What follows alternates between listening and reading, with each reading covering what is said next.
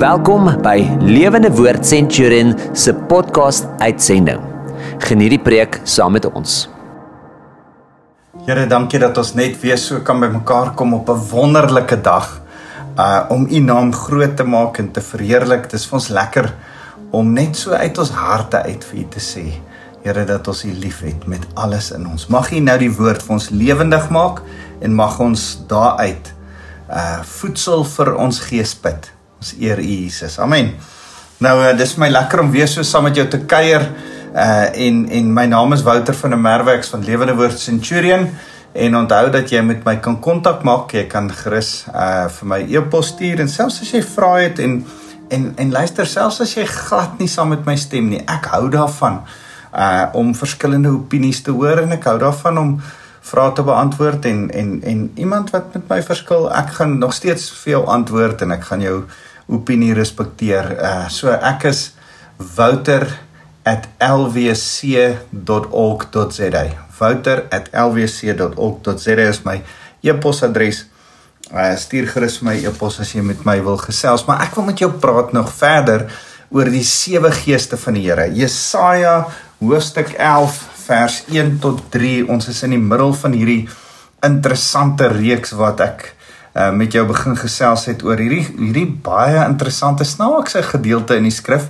Jesaja profeteer en sê, maar 'n takkie sal uitspruit uit die stomp van Isaïe, 'n loot uit sy wortels sal vrugte dra. Isaïe, Dawid se pa, met ander woorde, hier word verwys na Jesus wat uit Dawid se lyn uit gaan kom. Hoe gaan ons weet dat hierdie takkie het uitgespruit? Vers 2, die gees van die Here sal op hom rus. Dit is die eerste gees, die gees van die Here sal op hom rus. Die gees van wysheid en insig, die gees van raad en sterkte, die gees van kennis en ontzag, dis die vrees van die Here. En hy sal genot put uit vrees vir die Here. En ons het daaroor begin gesels. Ek het die eerste keer wat ek met jou gesels het, hier oor so 'n paar weke terug, het ek met jou gepraat oor die gees van die vrees van die Here.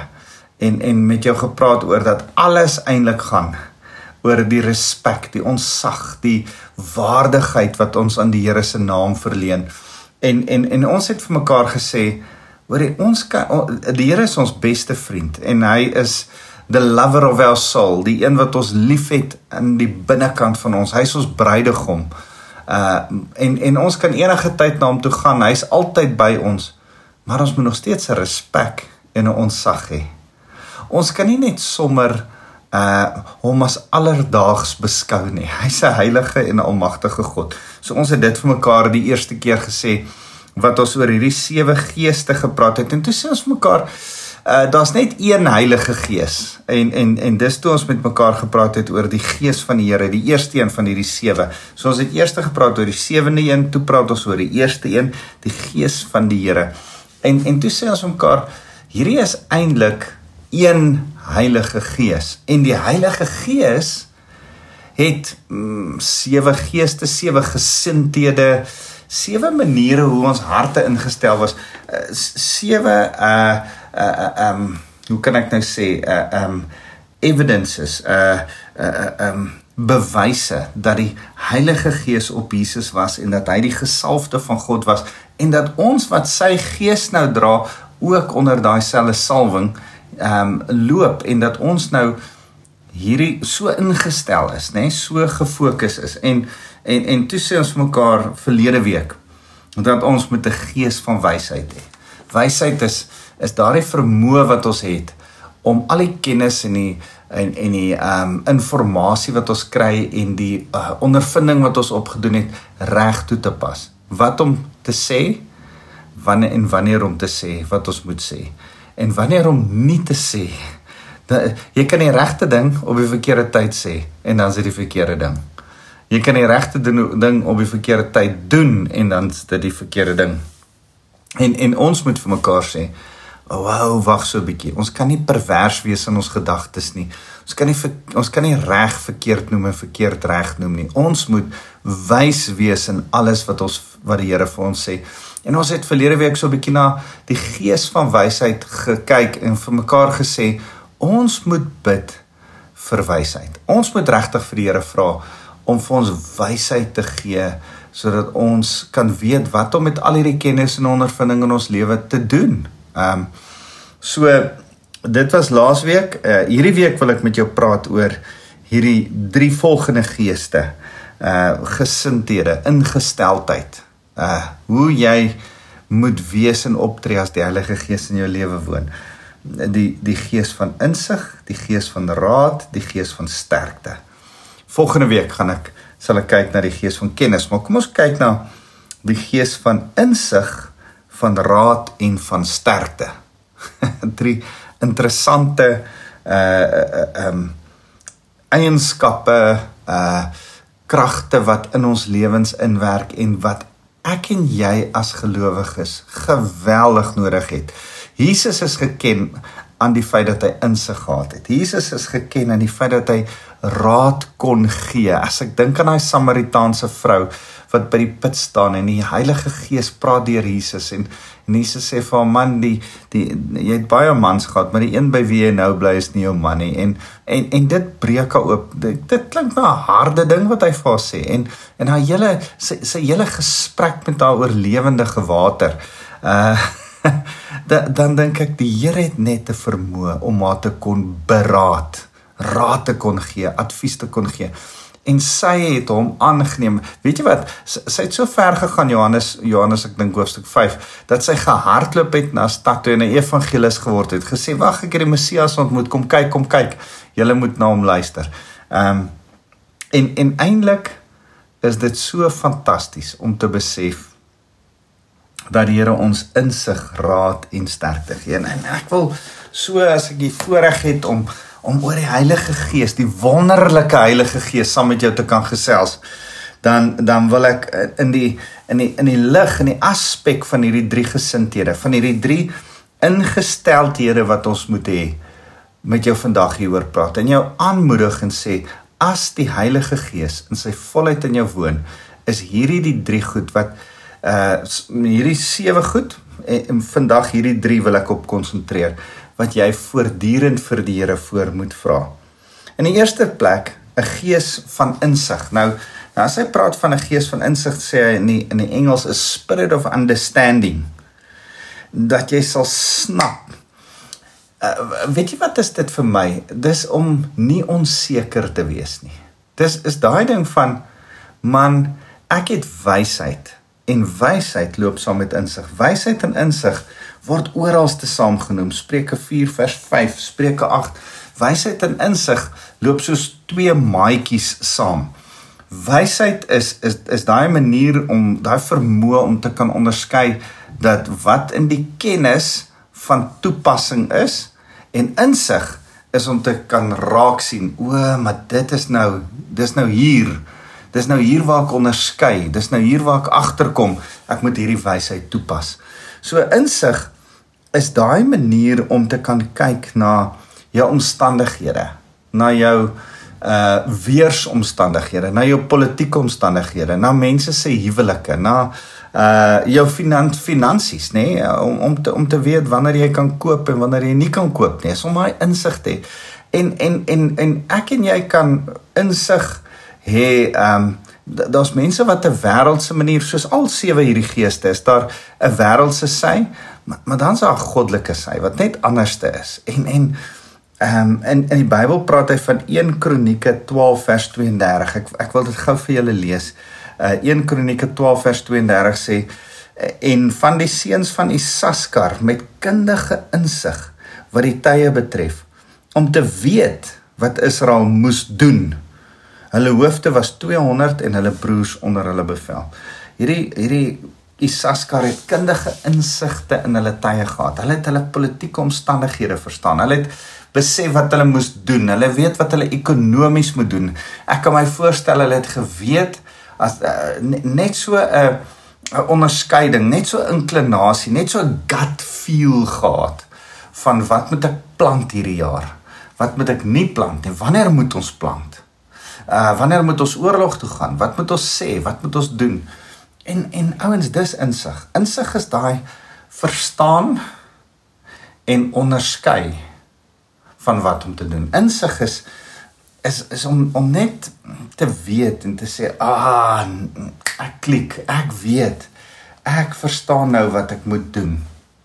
As ek die woord insig sê, insight, understanding, dan is dit daai lightbulbie wat hulle altyd so het, onthou jy die lightbulb, dan dink ek aan daai lightbulb, daar moet so 'n lightbulb oomblik by jou opgaan, ek en jy moet so kan verstaan, en ek wil hê dat jy moet bid, dat jy moet besef, jy die toerusting, jy die Heilige Gees het, God se Gees wat binne in jou woon, en jy kan in situasies kom wat jy sê, ek weet wat om te doen. Ek wil nou veral met mense praat wat onseker is. Miskien is jy jonk en onseker. Miskien is jy 'n vrou, jou man het besluite al die jare gemaak en nou sy oorlede, nou moet jy besluite maak. Weet jy wat? Jy het die Heilige Gees aan die binnekant van jou wat jou insig kan gee. Om te weet wat die regte ding is, om te weet wie om te bel, om te weet wat om te sê in wat se situasie. Insig. Miskien is jy iemand wat nog altyd huiwerig was, onseker, nie geweet, is plan A reg of plan B nie, jy's 'n bietjie twyfelagtig om jou voet neer te sit en 'n besluit te maak. Kan ek net vir jou sê, Jakobus sê, ons is nie mense wat op twee gedagtes hinker nie. Ek wil dit gou vir jou lees, dis so mooi, Jakobus 1, as hy praat van, as hy juist praat oor wysheid en insig, dan sê hy, as enigiemand van julle wysheid, ek lees Jakobus 1 vers 5, as enigiemand van julle wysheid kort kom, laat hy dit vra van God, wat aan almal gee, sonder voorbehoud en sonder verwyte, en dit sal aan hom gegee word, maar hy moet in geloof vra, sonder om enigstens te twyfel, want wie twyfel, is soos 'n golf, wat van die see, wat deur die wind rondgeruk en voortgesleep word, want so 'n mens moenie dink dat hy enigiets van die Here sal ontvang nie. Hy's dubbelhartig in alles, onstandvastig in alles wat hy doen. Die Here wil nie hê ek en jy moet onstabiel, onstandvastig, twyfelagtig, huk en huiwer nie. Ek en jy moet weet dat ons 'n gees van insig het. En ons kan weet wat om te doen. As jy onseker voel, dan moet jy sê, Here, ek leef nie op gevoel nie, ek leef op geloof. U gee my insig, en u praat deur u Heilige Gees met die stil stem hier binne in my, en daarom is die insig, die weet, die aha, dis wat nou aangaan, dan moet ek daarmee hardloop en dan moet ek doen. Ek kan nie die hele tyd wik en weeg en twyfel en wonder en ander se raad bly vra nie. ek wil jou hierdie storie vertel. Ek dink nie sy gaan hierna luister nie, so ek kan dit maar vertel, maar ek sal al sê ek het dit vir julle vertel. My dogter is 'n dokter en sy vertel hoe sy nou net begin het 2 jaar terug as 'n intern. En sy het nie altyd geweet nie, sy was onseker, 6 jaar studeer, maar onseker om 'n pasiënt so te behandel of so te behandel.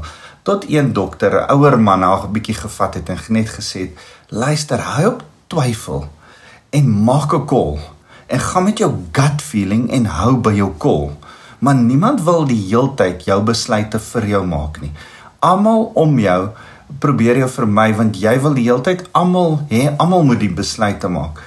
En sy sê, daai dag het daai ou haar bietjie vasgevat, en sy het besef, hoorie, ek moet een of ander tyd reg of verkeerd 'n call maak, en by my call stiek, en 'n gut feeling gaan met my insig, en toe staan sy op, en van daai dag af het sy met selfvertroue begin sê, luister, dis wat ek met hierdie pasiënt gaan doen, ek gaan so en so maak, en dis hoe ek hom gaan behandel. En sy sê, van toe af, het alles om haar verander. Selfversekerdheid, omdat sy op haar insig staat gemaak het. Nie op haar eie insig te staat gemaak het nie, maar op die Here. Spreuke 3 vers 5 sê, moenie op jou eie insig te staat maak nie, maar maak op die Here se insig staat. So, insig gebeur hier in ons harte, in ons denke. Dis daai stil stem. Job 38 vers 4 sê, wie het insig? Jy kry dit nie van die wolke af of ergens. Die Here praat met jou hier diep binne in jou. So, kan ek en jy vir mekaar sê, as jy onseker is, moenie na mense kyk nie. Sê vir die Here, Here, dankie vir die insig van die Heilige Gees wat binne in my bly. Neem so 'n oomblik. Neem net so 'n oomblik voordat ons aangaan en sê vir die Here, Here, dankie vir u insig in my. Ek weet wat die regte ding is om te doen. En miskien sit jy daar en sê, nee, ek wonder wat die regte ding is om te doen. Nee. In geloof gaan jy nou sê, Here, ek vra vir u wysheid, u beloof in Jakobus 1 vers 5, as ek vir u wysheid vra, gee u wysheid. Here, wysheid en insig kom van u af, ek vra dit nou vir u, in geloof ontvang ek dit, nou gaan ek my gut feeling, my denke, my gedagtes wat daarna, as ek u klaar gevra het, vertrou, om te weet, dis insig, ek gaan daarmee hardloop. Here, dankie vir u insig wat u vir ons gee. Nou wil ek met jou praat oor die gees van raad. In Engels, the spirit of counsel. Is dit nie wonderlik dat die Here ons nie moedeloos en radeloos los nie? Hy gee van binne af vir my en jou 'n raadgewer wat my en jou raad gee, bystaan. Kom sê, hoorie, ek is jou, Jesaja 9 vers 5, ek is jou wonderbare raadsman. Daai raadsman is die Heilige Gees wat jou leidsman en raadsman is. Binne in jou, kom sê hy vir jou, ek is jou counselor. Partykeer dan kyk ek vandag, daar's sielkundiges en psigiaters en pastore en beraders, en ons hardloop te vinnig en te gou na beraders toe. Ek hou van beraders, ek doen selfberading, ek dink dit is goed om vir mense raad te gee. Maar soms dink ek, kerk van die Here, gelowige wat vir my luister, wil jy nie asseblief eerste na die raadsman toe gaan, na die counselor toe gaan, en vir hom advies en raad vra nie? Wil jy nie eerder eerste by hom gaan afpak en gaan sê wat op jou hart is en gaan huil voor hom nie, sodat hy in vertroue vir jou kan raad gee. Die Heilige Gees leef hier binne in jou, dan kom hy en dan sê vir jou, ek wil hê jy moet hier vergewe, ek wil hê jy moet daai ding nou neerlê, ek dink jy moet daar stop, ek wil hê jy moet ophou praat hieroor. Ek is onlangs deur so 'n traumatiese ding en ek het net ervaar hier en sê, stop dit nou. Hou op om hieroor te praat. OK, Here, ek sal na u luister. As ek my weer kry, dan praat ek en dan moet ek vir die Here nog jammer sê oor my sonde en dat ek nie vir hom luister nie en dan sê, Here, ek kom weer terug, ek bekeer my weer, ek keer weer terug en ek gaan ophou praat hieroor en ek gaan aan u vasklou. Die Here is ons raadgewer, hy is ons counselor. Maar is nie wonderlik dat die Heilige Gees nie net vir ons raad gee nie, maar hy gebruik ons ook as 'n kanaal om vir ander mense om ons raad te gee. Vir jou kinders, vir jou man of jou vrou, vir jou familie, vir jou vriende, vir jou mense. Jy is 'n beraader. Die snaakste ding wat ek agterkom is, as jy 'n Christen word jy 'n beraader. en luister, ek dink daar's verskillende vlakke van berading en jy moet jouself asseblief nie as 'n beraader uitgee nie. Maar daar's tog iets van die raadsman leef in jou en daarom kan jy vir iemand wyse raad gee. Iemand sit daar en sê, hoorie, ek wil 'n nuwe kar koop en dit en dit en dit en dan kan jy vir hom 'n paar vrae vra van, het jy regtig 'n nuwe kar nodig? Wat daarvan as jy eerder die geld spaar? Jou ou kar maak keer niks. Miskien is dit goddelik wys om nie nou geld te spandeer en skuld te maak en 'n kar te koop nie. Wyse raad. Jy kan raad gee of dit nou is oor finansies of huwelike. Miskien is dit tyd dat jy vir daai mense wat jy agterkom se huwelik nie lekker is nie, die bure, die vriende se huwelik wat nie reg is nie, raad voorgee en sê, kan ek jou goddelike raad gee? Mens hef jou vrou op, jy breek haar nie af nie.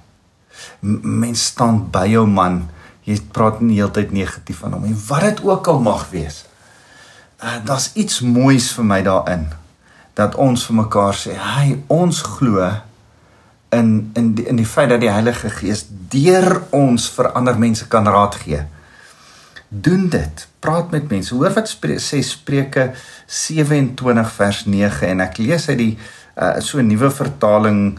Hy sê, toe het hy geantwoord en met my gespreek en gesê, dit is die woord van die, ekskuus, ek het die verkeerde skrif, wag, salf en reukwerk verbly die hart, so maak die soetheid van 'n man se vriend met hartlike raad. Hy sê salf en reukwerk verbly die hart. Daar's iets van om lekker te ruik, om deodorant aan te sit en shampoo en man, daar's niks so lekker soos 'n goeie stort nie. Ek het nou weer volgend gesien. Lekker geoefen, stink lekker en dan gaan stort jy lekker. 'n Lekker goeie stort. Spuit lekker deodorant af, sit aftershave op en dan as jy daar uitstap, dan voel ek 10 maal beter. En dis hoe goeie raad van jou af na iemand anders toe is. Dis vars, dis lekker, dis goed, dit doen goed vir hulle, dit maak hulle skoon. En hulle moet weet dat die Here hulle vergewe. Onthou, ons raad moet wees, die Here vergewe jou. Romeine 8 vers 1, daar is dus geen veroordeling vir die wat in Christus Jesus is nie. Kan ek jou weer herinner aan daai 5 S'e wat ek al vir jou gesê het? Jy het nodig om vir iemand hierdie raad te gee.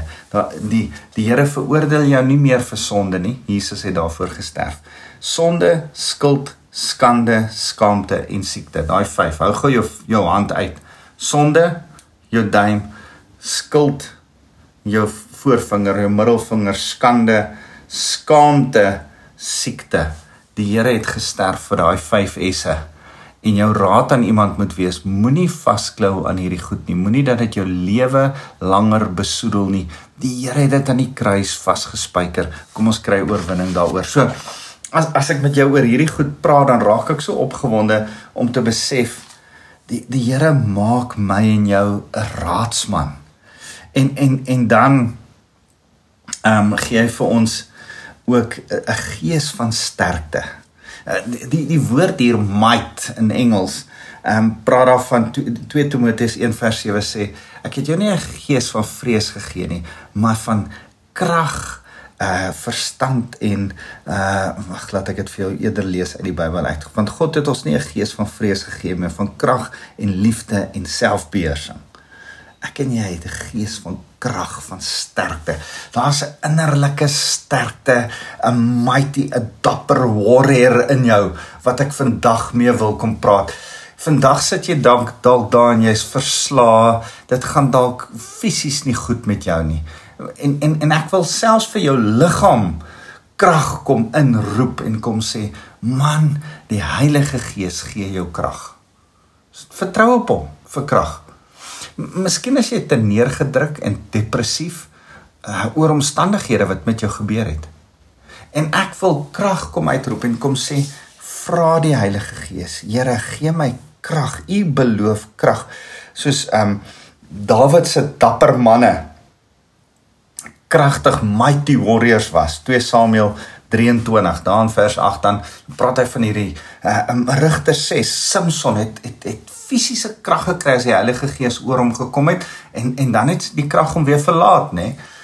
Ek en jy het die heeltyd fisiese krag, geestelike krag by ons. Ons word nie so sterk so Samson nie, maar daar's iets van 'n goddelike krag wat in ons woon.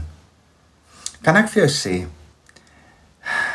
ek dink, ek en jy moet vir mekaar sê, ons kan nie op ons eie insigte, op ons eie raad, op ons eie krag werk nie.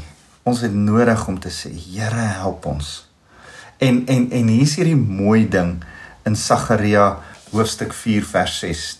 Die Here praat met Zerubbabel en sê vir hom, nie deur krag of deur mag nie, maar deur my gees, so sê die Here van die leerskare. Nie deur krag of deur mag nie, maar deur my gees, deur my Heilige Gees binne in jou, sê die Here. Jy het krag nodig, maar dit kom deur die Heilige Gees. Jy het bonatuurlike krag nodig om te doen wat jy moet doen. Jy het krag nodig om insig, wysheid, raad, sterkte te kan deurgee aan mense. Jy moet sterk wees vir die wat nie sterk is om jou nie. Dalk is daar mense wat rou en treur, dalk is daar mense wat deur geweldige, moeilike finansiële goed gaan om jou. Dalk is daar mense wat depressief is. Dalk is daar 'n skoolkind of 'n kleinkind wat van jou afhanklik is, en jy dink, maar waar gaan ek krag kry? Ja, dis 'n goeie vraag. Die Heilige Gees binne in jou gee jou die krag om vir hulle krag te gee. Jy die gees van krag, dit rus op jou, dit rus jou toe. So kan ek vir jou kom vra, bid en sê, Here, ek het die krag nodig. Hoor, ek en jy is meer as oorwinnaars, en ek wil jou weer herinner, man, een van my geliefkoeste stukke, ek wil jou sommer kom aanmoedig en bemoedig, krag in jou lewe kom inspreek deur Romeine 8 vers 31 tot 39 weer vir jou te lees. Wat sal ons dan van al hierdie dinge sê? As God vir ons is, wie kan teen ons wees? Hy wat selfs sy eie seun nie gespaar het nie, maar hom vir ons almal oorgegee het, hoe sal hy nie saam met hom ons ook alles genadiglik skenk nie? Wie sal dan beskuldigings inbring teen die uitverkorenes van God? God is dit wat regverdig maak. Wie is dit wat veroordeel? Christus is dit wat gesterf het, ja, meer nog, wat ook opgewek is, en wat ook aan die regterhand van God is, wat ook vir ons intree. Wie sal ons kan skei van die liefde van Christus? Verdrukking, of benoudheid, of vervolging, of honger, of naaktheid, of gevaar, of swaard, soos geskrywe is, om U ontwil word ons die hele dag gedood, en is ons gereken as slagskappe, maar in al hierdie dinge is ons meer as oorwinnaars deur hom wat ons lief gehad het, want ek is verseker dat geen dood of lewe of engele of owerhede of magte of teenswoordige of toekomende dinge of hoogte of diepte of enige ander skepsel ons sal kan skei van die liefde van God wat daar in Christus Jesus ons Here is nie. Niks kan my en jou skei nie. Ek en jy is ingetap, want hy woon binne in my en jou, ingetap in die krag van God, die Heilige Gees. Ek en jy is toegerus met die gees van sterkte, met die gees van raad, sodat ons nie moedeloos hoef te wees nie, met die gees van insig, sodat ons kan weet, man, ons hoef nie te wonder of ons reg of verkeerd nie. Die God wat reg is, kom woon in die binnekant van ons. Wat 'n voorreg. So, kan ek saam met jou kom bid, en saam met jou kom uitroep en sê, Here, hierdie 7 geeste, en die gees van God, die Heilige Gees, gees van wysheid, gees van insig, gees van raad, gees van sterkte. Volgende week gaan ons praat oor die gees van kennis, en die gees van die vrees van die Here. Here, ons het hierdie geeste nodig, ons het hierdie gesindheid, ingesteldheid. Here, ons wil kom besef, dit leef in die binnekant van ons, en ons wil dit kom toepas. Here, kom help ons, dat ons sal mediteer en sal dink oor hierdie 7 geeste, en dat ons in insig, weet dat ons weet, raad, goeie raad, advies en sterkte, meer as 'n oorwinnaar sal bly leef. Dankie Jesus. Amen. Voordat ek die seën uitspreek, wil ek vir jou sê, dis vir my so mooi, ek het verlede week vir my gemeente ook vertel, dat die priesters in die Ou Testament, by die tafel van toonbrode, die toonbrode moes eet en die wyn moes drink, en terwyl hulle die brood geëet het, was daar kruie op die brood, wat gemaak het dat die brood partykeer terugkom in hulle mond. Ek is bly ek is nie 'n priester nie, maar 'n pastoor. en as dit so teruggekom het, was dit simbolies, hulle het nie geweet nie, maar vir my en jou, wat terugkyk na die skadu van die Ou Testament, sê Hebreërs, besef ons, daai simboliek, was die simboliek van ek en jy met die woord, die brood van die lewe, kou en herkou, kou en herkou, kou en herkou. Ons moet dit oordink in ons gedagtes, in ons binneste. En ek wil hê, gaan dink oor hierdie 7 geeste, oor en hoor wat die Here vir jou sê. Here, dis my voorreg om almal wat nou na my luister, te seën met die liefde van God ons Vader. Mag hulle u liefde beleef en ervaar. Here, mag hulle die genade van Jesus Christus in hulle lewe sien en uitdeel. En Here, mag hulle die krag van die Heilige Gees beleef. Mag hulle die insig van die Heilige Gees van weet dat hulle weet. En mag hulle die raadgewer van die Heilige Gees se raad in hulle lewe inneem en uitdeel. Dankie Jesus. Amen.